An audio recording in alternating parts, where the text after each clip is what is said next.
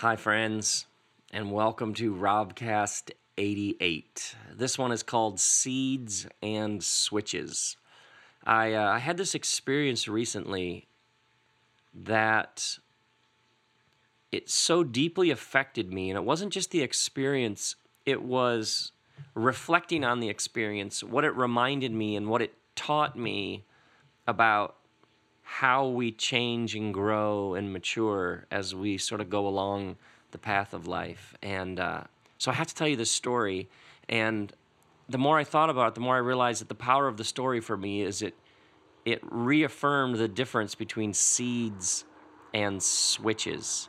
And so I want to give you these two images, one of seeds and one of switches, and then I want to explore them historically, and then I want to explore why I think they're so potent, so powerful for how you and I think about our lives right here and now, today. So seeds and switches, and I got to tell you this whole story, but before I do that, I got to tell you some other stories because I've been doing this tour, going to different cities each weekend, and this past weekend we were in Austin, Texas. You know, I love traveling internationally.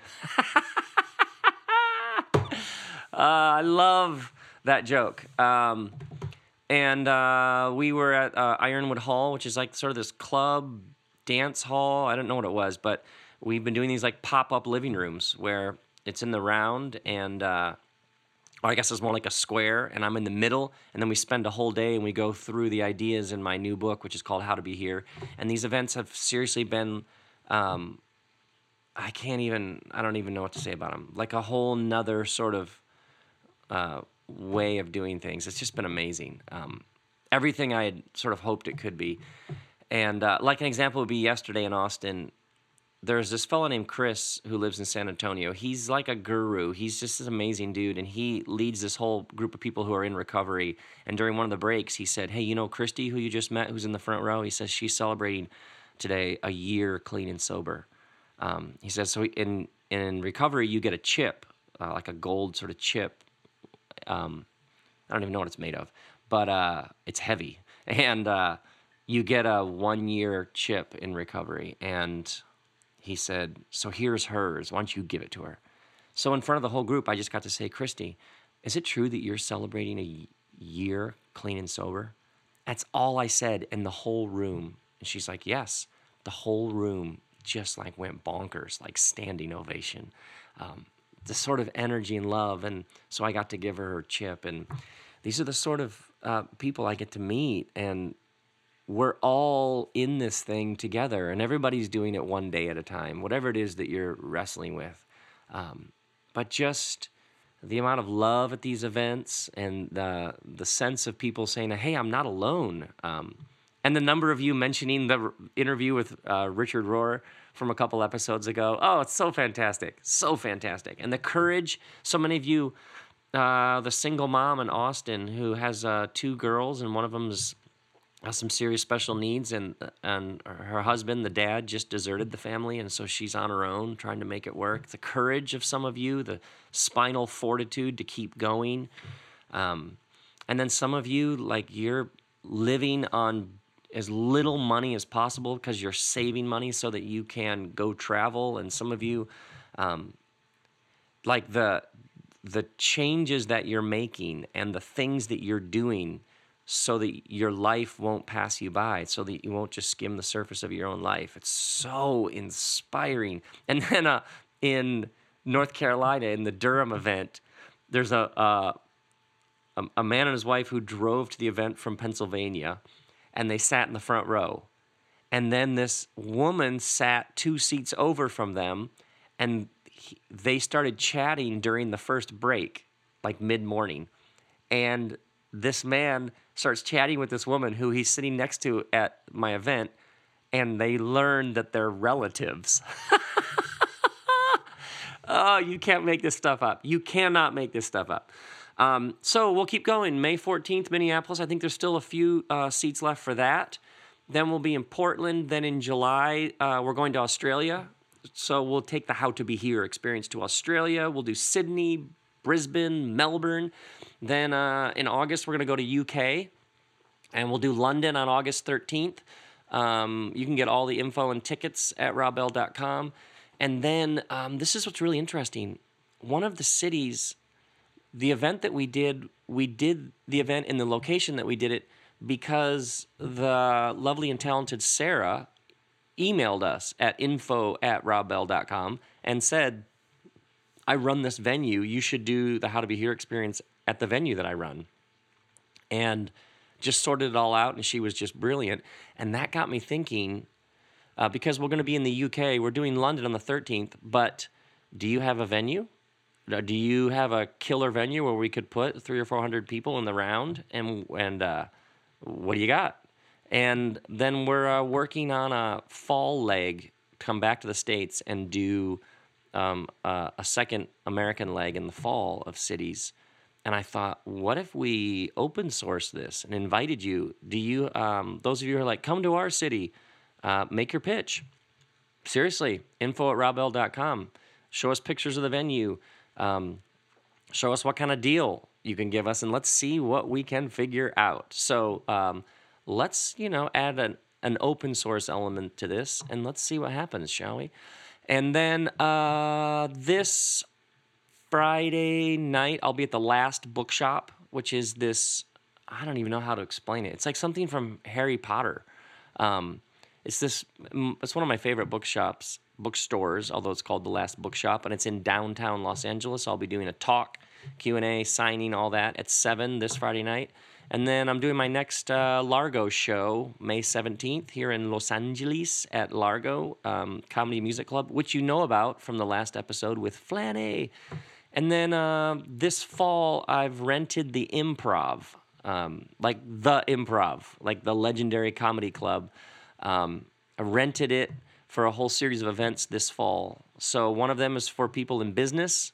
So whether healthcare, law, you're an entrepreneur, you're whatever it is that you do, I'm doing a 2-day event for those about how to think about your heart, your soul, your mind, your life, and your work, and your family, and finding meaning and ambition and balance and pace and all that. We're doing a 2-day event. It's called Finding Your Groove in Business, and then we're doing a 2-day event, Finding Your Groove as a Spiritual Leader. So whether you're a volunteer, pastor, priest, whether you lead some sort of house movement thing, I'm doing a 2-day event just on the unique challenges of spirit and joys of spiritual leadership. And then I'm doing one on communication. So finding your groove as a communicator. So whether you're a songwriter, blogger, writer, teacher, preacher, maybe you own a business and you give talks to your employees, how do you get at this art of communication? And I love talking about all these things. So on my website, it says Finding Your Groove, and then we'll be at the Improv, which is, the setting, oh man, those events. Yeah, so anyway, other than that, got some stuff going on. Anyway, now, here is a story that I want to tell you about because I want to talk about seeds and switches. I had this experience a couple weeks ago that was unforgettable. I was invited to speak at a federal prison. One of the chaplains there, this absolutely outstanding fellow named Luke, said that some of the inmates had been watching my films and had some burned CD copies of the Robcast, and he said, why don't you come talk to them? And so I did, and so I had to fill out this paperwork, and you have to you give them your ID when you arrive at the prison, and there's all this security, and it's sort of have to go through this whole thing. And I knew not to plan anything because I knew whatever I planned to talk about, I would get there and the setting would be different, and I'd be like, well, I can't do that here. So I didn't plan anything. And we got there, and we went through the main area of the prison and out into the sort of open area, and then over to where they have the religious meetings. And when I got there, the imam was leading the Muslim inmates in a prayer service. And so we went into this side room, and there were some inmates there. And I got to meet them. There's probably 5 or 6 of them. They were great. They were like totally engaged and funny. And I got to meet each of them and hear a bit of their story, and we were talking about all kinds of things. And it was what I had in my head, which is, oh yeah, there'll be like 10 or I don't know, 12 dudes, and we'll sit in a circle, and I'll probably get to hear a bit more of their story, and we'll chat about this, we'll chat about that, and we'll see where it goes. And um, I knew that I had 2 hours with the inmates, so I just pictured us sitting like in a circle, you know. But then the imam got done, and all the Muslim inmates, that service was over, and there was this big room sort of across the hallway, and all the guys that I was talking to immediately went in and started setting up chairs in this room. And then I discovered that that room actually had a partition, and somebody opened up that partition, and the big room became like much bigger. I think like maybe it doubled in size, and they kept setting up chairs. And I was like, oh, that's interesting. I'm going to be talking to like these dudes, but in a massive room with tons of chairs. I love their sort of optimism. But then inmates started arriving and started pouring in to this little hallway into the main room. And they kept setting up chairs, and they kept coming.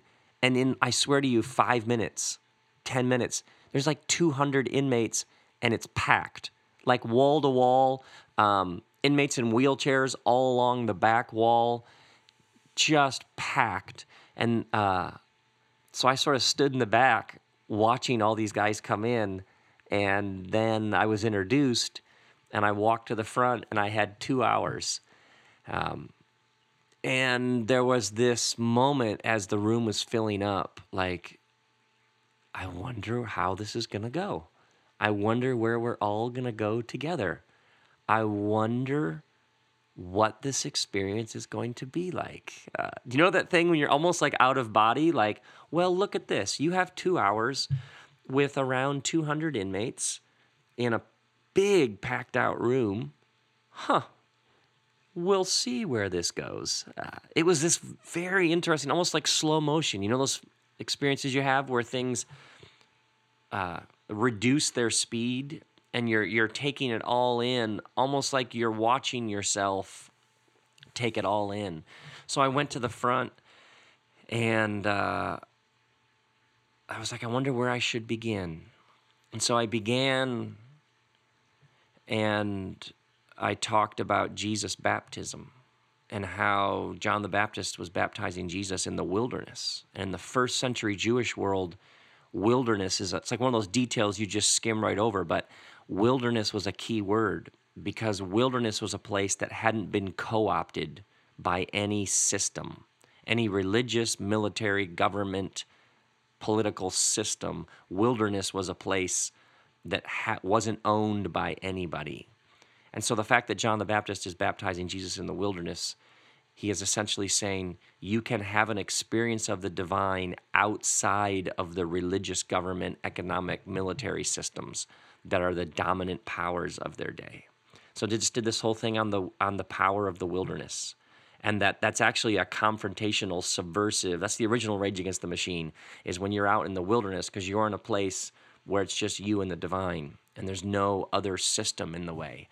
And that when Jesus is baptized, when Matthew tells the story, this divine voice, when Jesus comes up out of the water, says, this is my son, with him I am well pleased. But Jesus hasn't done anything up to that moment. He hasn't healed anybody. He hasn't done any what they call miracles. He hasn't gathered any large crowds. And the reason why I love the story is the divine voice says, this is my boy. That's my version of it, by the way. This is my boy. This is my son. With him I am well pleased. But it's prior to Jesus doing anything fantastic. And that there is this deep human longing to be validated by the divine.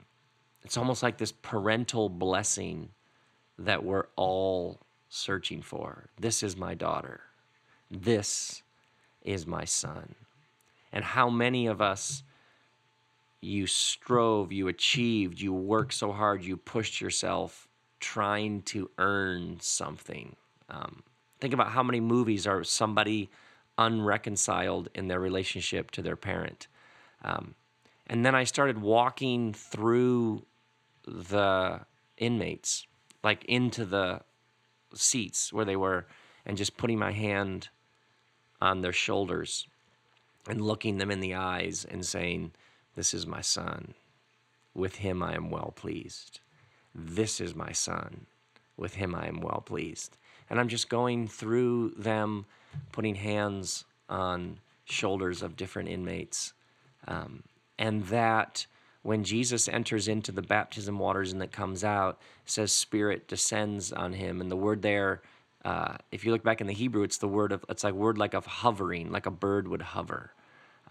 And that what Matthew's doing there is there's a hint there to the Genesis 1 story, because in Genesis 1, the Bible begins with an entering into the waters and then out of the waters bringing about a new creation. So that when the gospel writer Matthew tells a story about Jesus being baptized, entering in the water, and then coming out of the water with Spirit hovering over him, he's essentially retelling the Genesis story. He's essentially saying there's a new creation happening here, and that the Jesus story is about new creation.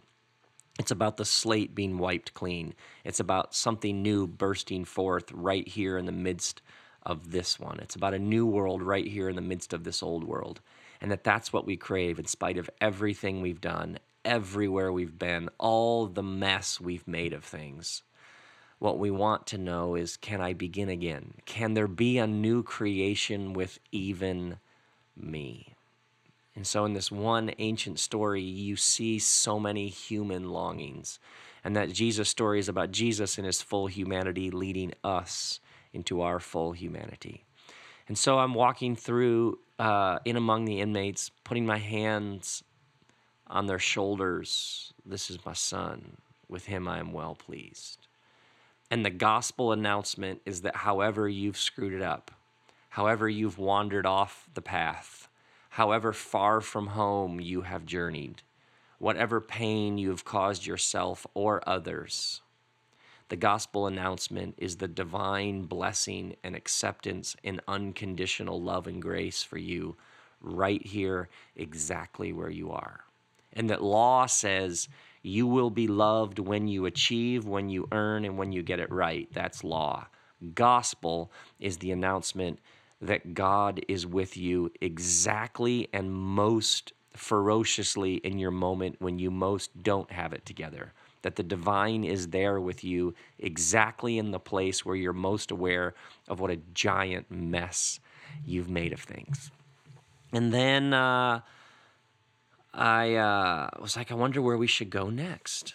And so then I started talking about quantum physics and energy and the power that you have. And they started asking questions about this. I says, as a human being, you're both dust and soul. You're spirit and bone. You are this extraordinary, exotic cocktail, as I like to say, which, by the way, works. Especially if you're at a party and you say to somebody, you know, I'm an exotic cocktail. That as a human being, you're both this like sort of bag of bones and dust, and yet you also bear the divine image. The divine spark resides within you. And I brought one of the inmates up and had him stand up front with me. And I said, what's your name? And he said, I'm Doug. I said, okay, Doug. Doug, what do you want? And Doug looked at me and he said, I want to get out of here. I said, yes, you want to be free. Okay. Now I said to all the other inmates, now let's do this. I want you to direct your energy, your intention, your mind, your heart towards Doug's good, towards Doug's favor. So whatever that looks like, whatever you can muster up within you, I want you to wish, bless, intend, however you can direct your best goodness towards Doug so that Doug might flourish, so that Doug might be free. Let's take a moment. Nothing weird here, but let's just take a moment, take a deep breath, and then just do that towards Doug. Just send your best to Doug. And so we had him just sit in silence and look at Doug. And they did it. This is the thing. They did it. And then after just like 10 seconds, I said, now, Doug, how do you feel right now? And this guy, Doug, goes, oh, I feel so good. I feel so alive. And so, and I said, you know what just happened is that's prayer. Prayer is when you direct all of your best, and whatever word you want to use for it, heart, energies, intentions, mind, spirit, towards the well-being, towards the healing, flourishing, freedom of another. Yeah, and I said to all the inmates, look what you did just sitting there. Look at, because this guy Doug is like melting in front of all of these inmates who aren't the softest bunch. Is that safe to say? And later the chaplain was telling me how that a number of them are in for life for murder, and all the sort of things that were present in that room that those gentlemen have been through, and yet they decide to, what do you call that? Prayer, bless, show favor, direct their best intentions towards one of their own, and the guy practically melts with the goodness in the room. Yeah, you have that. And so I talked to them, you have that sort of potential and power residing in your being. You can choose to forgive somebody. You can choose to make amends with somebody. You can choose to bless somebody. And who knows what good it might unleash. And then we went over here, and then they started asking even more questions about the book of Revelation. One guy had this great question, and then we went all sorts of places from his question, and I found out later he was the head of the Wiccans in the prison. Apparently they're like male witch groups. But he was fantastic. He was so into it. And by the end, you would have loved it, Robcast people, because I had them all shouting, Teshuvah! I had them repeatedly shouting, Teshuvah! And about how no matter how far you've wandered off the path, you can always come home. And there's that moment of revelation, that moment of enlightenment, that moment of insight when you realize, oh, I have wandered off the path and I can wander home. And they call that teshuvah. They call that repentance. They call that returning. And it's both sometimes sorrow and sadness when you're owning your stuff and realizing just what you're guilty of. But then there is also this sort of adrenalized exuberance of, I don't have to go back there. I can head in a new direction. I can return to the path.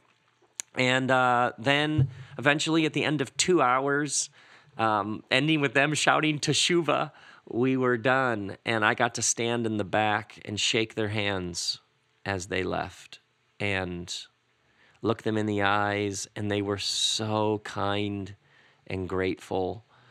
And it was just, it was one of those experiences that I won't soon forget.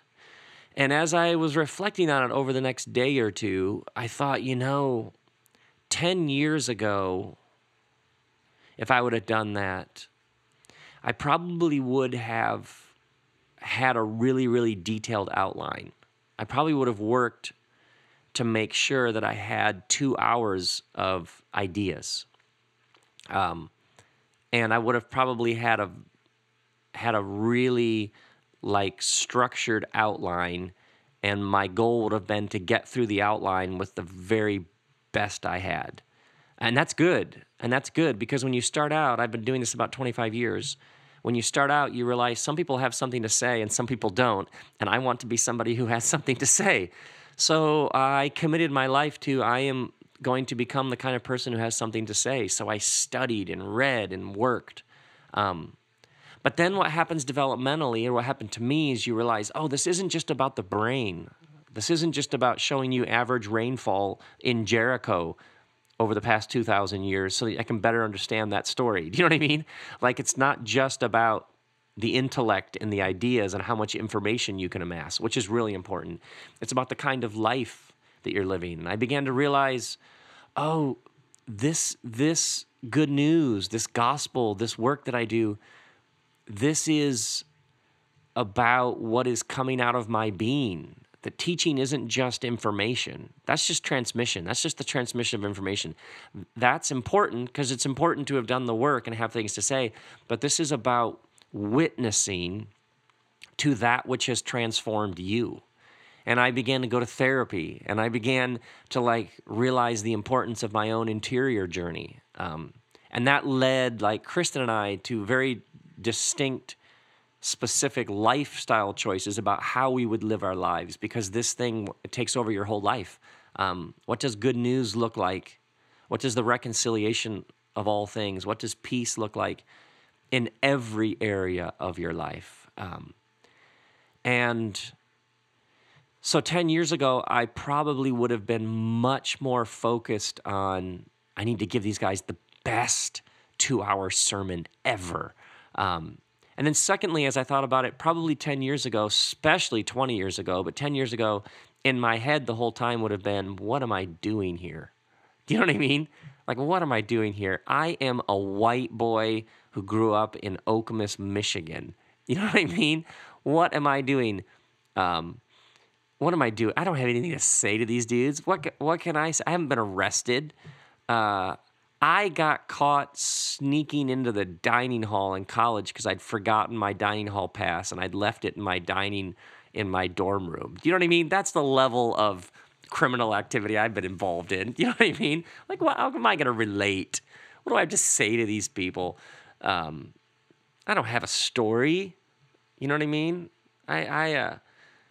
So I had penny loafers in high school. Do you know what I'm saying? Like, how am I going to relate? 10 years ago, I probably would have had the intellect in full, and I mean that in the positive sense. I got to give them just the best sermon they've ever heard. Probably also somewhere in there, 13%, 23%, 4%, I don't know, of my energy would have been, what am I doing here? The sort of, who are you to talk to them? But that wasn't there a couple weeks ago when I was standing in the back watching all these guys file in. I didn't have, what am I doing here? I had, I'm here. I didn't have, I wonder how it's going to go. I had, I wonder how it's going to go. Do you know what I mean? I wonder how it's going to go. I wonder if I'm going to bomb. I wonder if I'm going to fail. I wonder if they're going to like me. I wonder if I'm going to be able to pull this off. There weren't those questions. There were, I wonder what's about to happen. The expectation of an encounter that would be much bigger than me and them. And that's what happened, at least for me. And as I've reflected on it, like 25 years ago, I set out to be a spiritual teacher. And there have been these different phases that were all good, but then there's these moments, and then there's whatever you set out to do, or whoever you set out to be, or whatever path it is that you're on. You just keep going, and then there are these moments when you see where you were and where you are now. And these moments, we love the idea that it's a journey. It's a journey, man. It's a journey. It's not a destination. But there are moments along the journey when you see just how far you've come. And it's really, really, really powerful. And here's why I talk about this in terms of seeds and switches.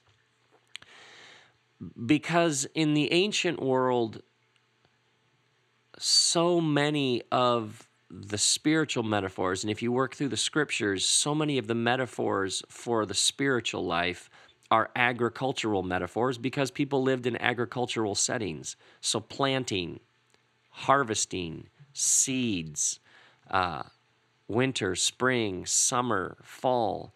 There is that expectation of planting. Then there is that quiet that comes post-planting when the seed is buried in the earth and nothing's happening. For something to grow, there has to be a seed that's planted, and for a seed to be planted, it gets buried in the earth, and for a while you don't see anything. All you know is a seed has been planted, and if you keep watering it, or if the forces are aligned in the proper ways, hopefully at some point something will come up out of the earth. So it's both the active work of digging a trench and putting the seed in, and it's the hard work and sweat, and then it's also the patience and hoping. And then there's wind, and there's animals that might get at the seeds, and there's sun, and enough sun but not too much sun that it dries everything out, and then enough rain but not too much rain that it floods it or washes everything away. And so you think about our ancestors in agricultural settings, you were deeply attuned to how the very source of your life, your food, came from the earth, and the earth had its own timetable. And what you did is you did the work and you cultivated and you watched it carefully, but you also had an element of patience and hope and trust. And these agricultural metaphors, these were many of the dominant ways in which people understood the soul, spirit, growth, personal evolution, whatever language they used for it. There's this great line in the book of James in the New Testament: humbly accept the word planted in you. That's so good. Yes, something's planted in you. Receive it, and then let it take root, and it'll probably take a while for it to grow. Now, here's why I use this image of seeds. Because we grew up, you and I, we are children of a modern era. So think about the last, 300 years? You have the invention of the machine, which is a rather new phenomenon in human history.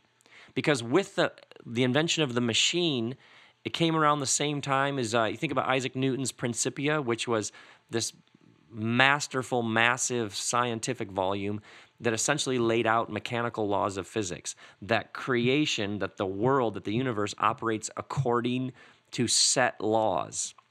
And so you had this growing awareness that there are laws to nature, but then you also at the same time had a mechanical view of the universe, and then you had actual mechanisms being invented. So turn a crank, pull a lever, push a button, watch a wheel spin, hook an engine up to this thing.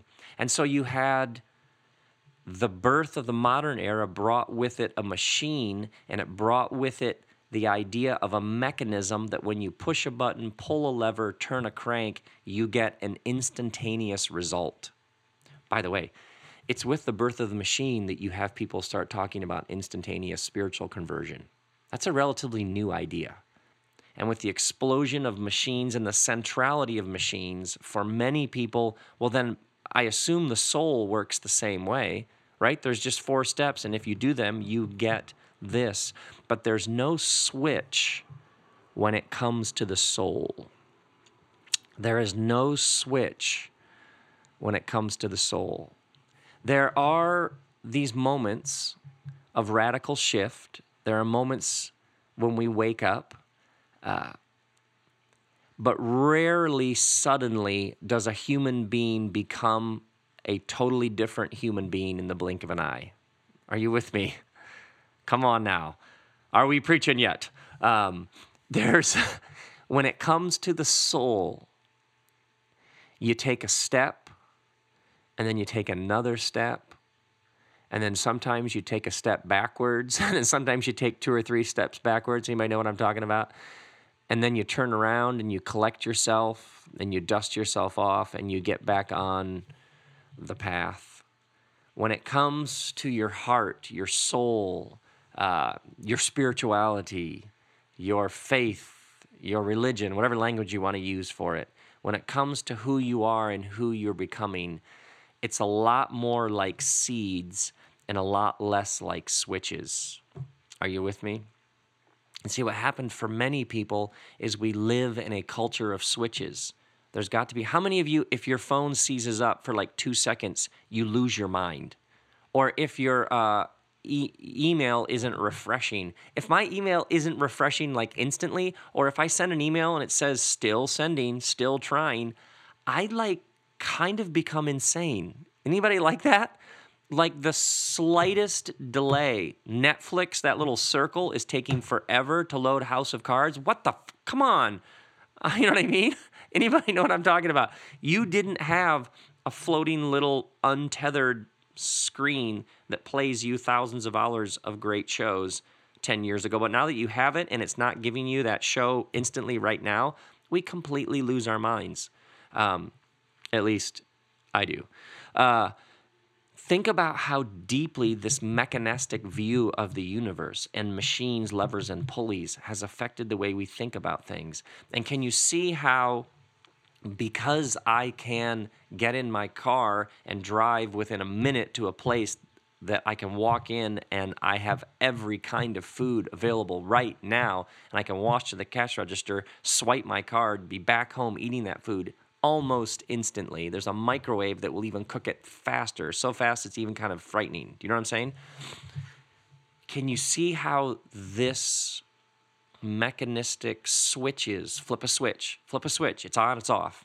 Can you see how this could leak, this could spill over into our understanding of the soul, spirit, and how we could end up really frustrated because I'm this person, but I want to be this person, so I should be able to flip a switch and just become that person.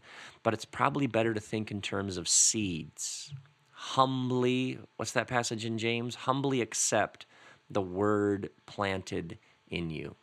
And the reason why I love that is there are these times when you become really frustrated with yourself. Anybody know what I'm talking about?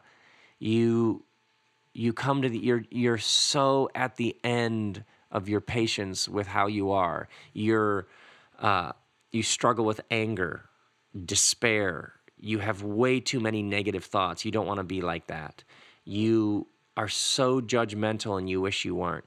You wish you would speak up in certain situations, but you don't because you don't have the courage to speak up. Other times you talk and you wish you wouldn't have, and it's like you put your foot in your mouth. It's like, I don't want to be that person. I want to be better. I want to be more whole. I want to be more healthy. I want to be more kind. I want to be more loving. That's the seed that gets planted. I think the seed is discontent and frustration. It begins with, I don't want to be like this. I want to be different. And actually, that's how we often grow. Or we see something in somebody else, or we see a situation where we wish we would have been different, and we get a glimpse of something better. We think, I want to be like that. I want to live with less worry. You're around somebody who's just a non-anxious presence, and you think, I want to be like a non-anxious presence like them. So first off, a couple things about seeds. Number one, patience. The way that it works is it's 1,000 small steps.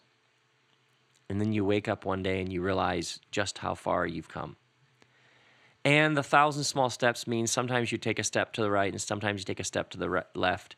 And sometimes you take 3 steps backwards. And so you spend a bunch of energy just getting back to where you were, and it's all part of it. So if you have like these outbursts of anger and you want to be a person who's less angry, and you've gone a couple of days or a couple of weeks or a couple of months and then you have an outburst, that's all part of it. It's all part of it. Don't beat yourself up. It's 1,000 small steps. And then there are these moments when you see just how far you've come. So one mantra that can be helpful is, this may take a while. That's it. This may take a while. Whatever it is that you want to become, this may take a while. I tell you that story about the prison because I got into this 25 years ago because I preached my first sermon and I was like, this is what I'm supposed to do. Even if I was terrible at it, this would get me out of bed in the morning. This would be a life that I could live with great joy. And it's beaten me up in 1,000 ways. It's also been better than I could have imagined. But I'm 25 years into this and more alive and more humbled by it and more curious to see what's next.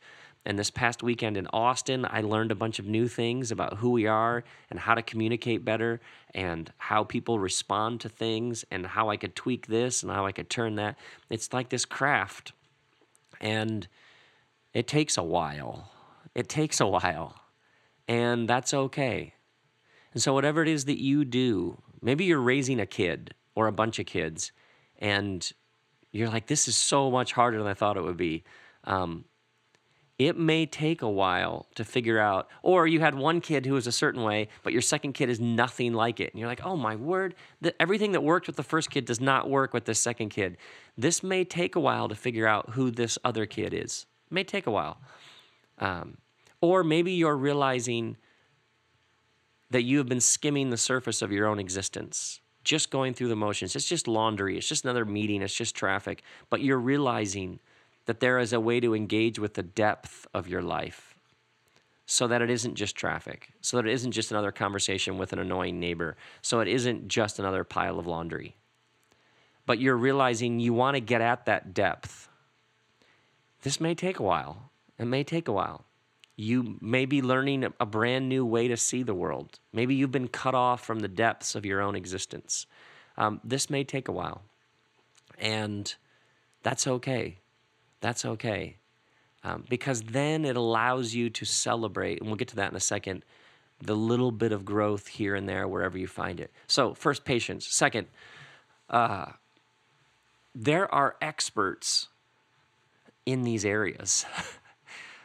If you want to become more courageous, if you want to be more optimistic, if you want more imagination about what your life could be, if your marriage is basically just like the lights are on when no one's home, and you want a better marriage, if you struggle with anger, maybe you're part of a family system that is really toxic and you know it, but you don't even know where to begin because you get around these people and you just fall back into the same old patterns. And you're like, why do I always become this person that I don't even want to become when I'm around these people? Or maybe it's addiction, or maybe it's despair, or maybe whatever it is. There are experts in these areas. I remember when I learned this, it was like a revelation to me. There is a body of work and insight and wisdom, whatever it is that you are most frustrated with about yourself, whatever it is you want to become, there are people who have extraordinary wisdom and insight and brilliance about that exact area, topic, dimension of personal growth, whatever it is. There is somebody near you who can help. And I'm absolutely sure of that. The first time I went to a therapist and I always say I would bring in my own a hairball of doubt and fear and worry and questions and insecurity. I just brought in this giant hairball. The first time I sat down with a therapist and the therapist went, well, actually, there's a term for that. There is?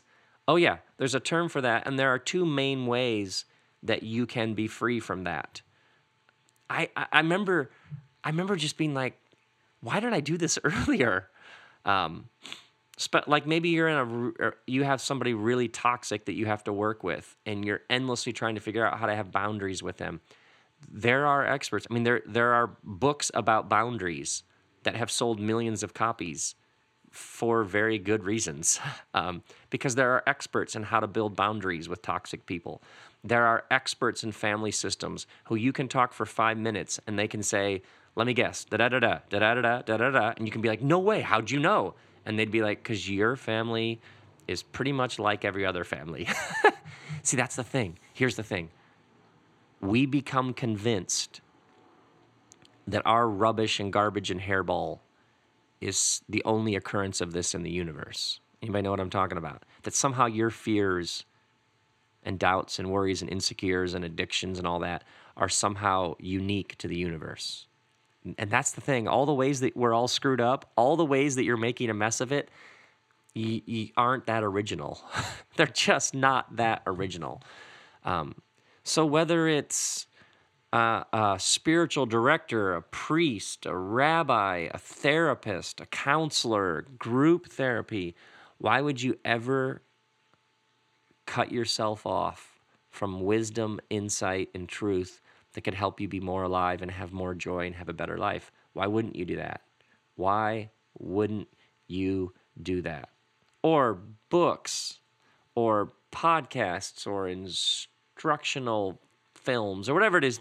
There's like massive, literally everything you can think of that you're like, I want more of that, is out there, and you can do it. And so sometimes what happens is the seed gets planted, the dissatisfaction, the desire.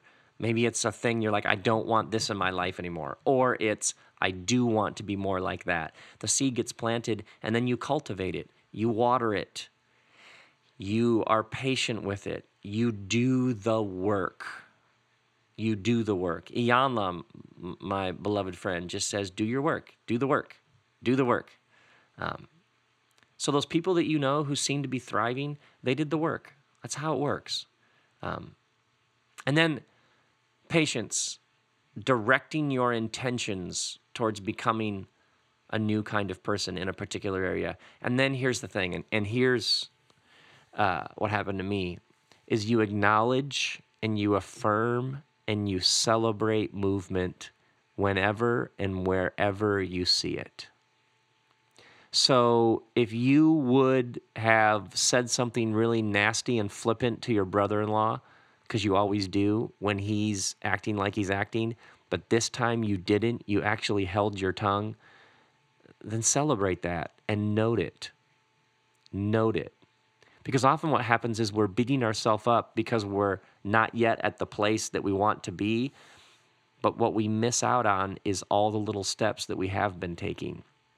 If you're trying to forgive somebody and tomorrow you hate them a little less than today, you may be like, yeah, but I haven't forgiven them. Yes, but you hated them a little less. How do you think forgiveness works? Forgiveness works sometimes is you hate them a little less for 3 years in a row, and then eventually one day you realize that you don't hate them anymore. And then 3 years later, you realize you actually have some good in your heart towards them. Sometimes it takes 6 years. This may take a while. And the reason why I say this may take a while, and the reason why you affirm and celebrate movement, is not to be discouraging, like, oh, I don't know, it's going to take forever. It's just to be realistic and to create actually some room where you might have a little joy. Because the joy comes from movement. The joy doesn't come from, oh my word, you finally arrived. The joy comes when you realize, oh my word, I've actually traveled some distance here. And that's why I tell you about standing there at the prison, shaking hands with those inmates. I haven't even begun. Arrival isn't even on the map. That isn't even interesting. Arrival actually to me is boring. What's interesting to me is these moments when you realize, oh, 10 years ago I would have done this so differently. And that would have been fine because that's where I was. You don't beat yourself up over where you were, but you do celebrate and affirm, wow, we're on a path here. And it's a couple steps forward, some steps back, a couple more steps forward. And that's a life. That's how it works. That's how you plant some seeds. So, is anybody listening and you are trapped in a switches culture that tells you, hey, you can have a different body in 90 days?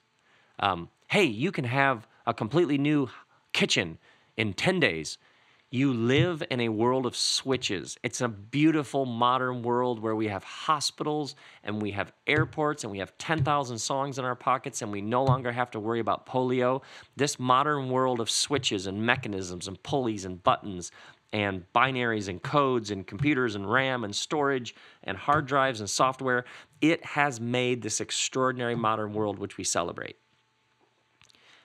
But are you living in a world of switches where you simply flip the switch and it's on or it's off, but you have a soul, and the soul, your spirit, your being works a bit more like seeds, where something gets planted and then it grows and it grows. And by the way, sometimes you plant the seed and the earth covers it and you don't see anything for a while.